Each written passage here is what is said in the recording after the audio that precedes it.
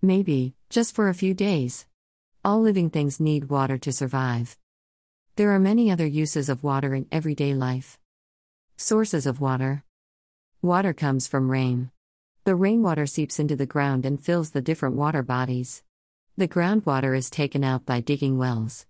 The other water bodies are ponds, lakes, rivers, and sea. Water from ponds, lakes, and rivers is not clean enough for drinking. It contains dirt and germs. Drinking dirty water can cause severe illness. Hence, the water must be clean before supplying to our homes. The water cycle. The water on the earth keeps on moving around between the air and land. It happens in 4 steps. 1. The sun heats the water and turns it into vapor. This process of liquid turning into gas is called evaporation. 2. The water vapor then goes into the air. Upon cooling in the air, the water vapor changes back into liquid and form clouds. This is called condensation. 3. When more vapor condenses, clouds get bigger and heavier. This makes the water fall back to earth in the form of rain.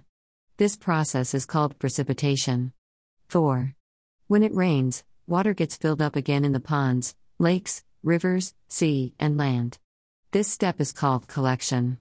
From land, the water goes into the soil and becomes groundwater. This process is called the water cycle. There is a lot of water on the earth, but only a tiny amount of it can be used for drinking. Because the other major amount is either salty or unattainable. It means, we must save water and not throw it away. So next time it rains, collect the water, clean it and use it. Watch the following HD video to learn all about water in a much fun-filled way. Subscribe to Learning K-12 Edu channel for more learning videos. Learning K-12 Edu channel.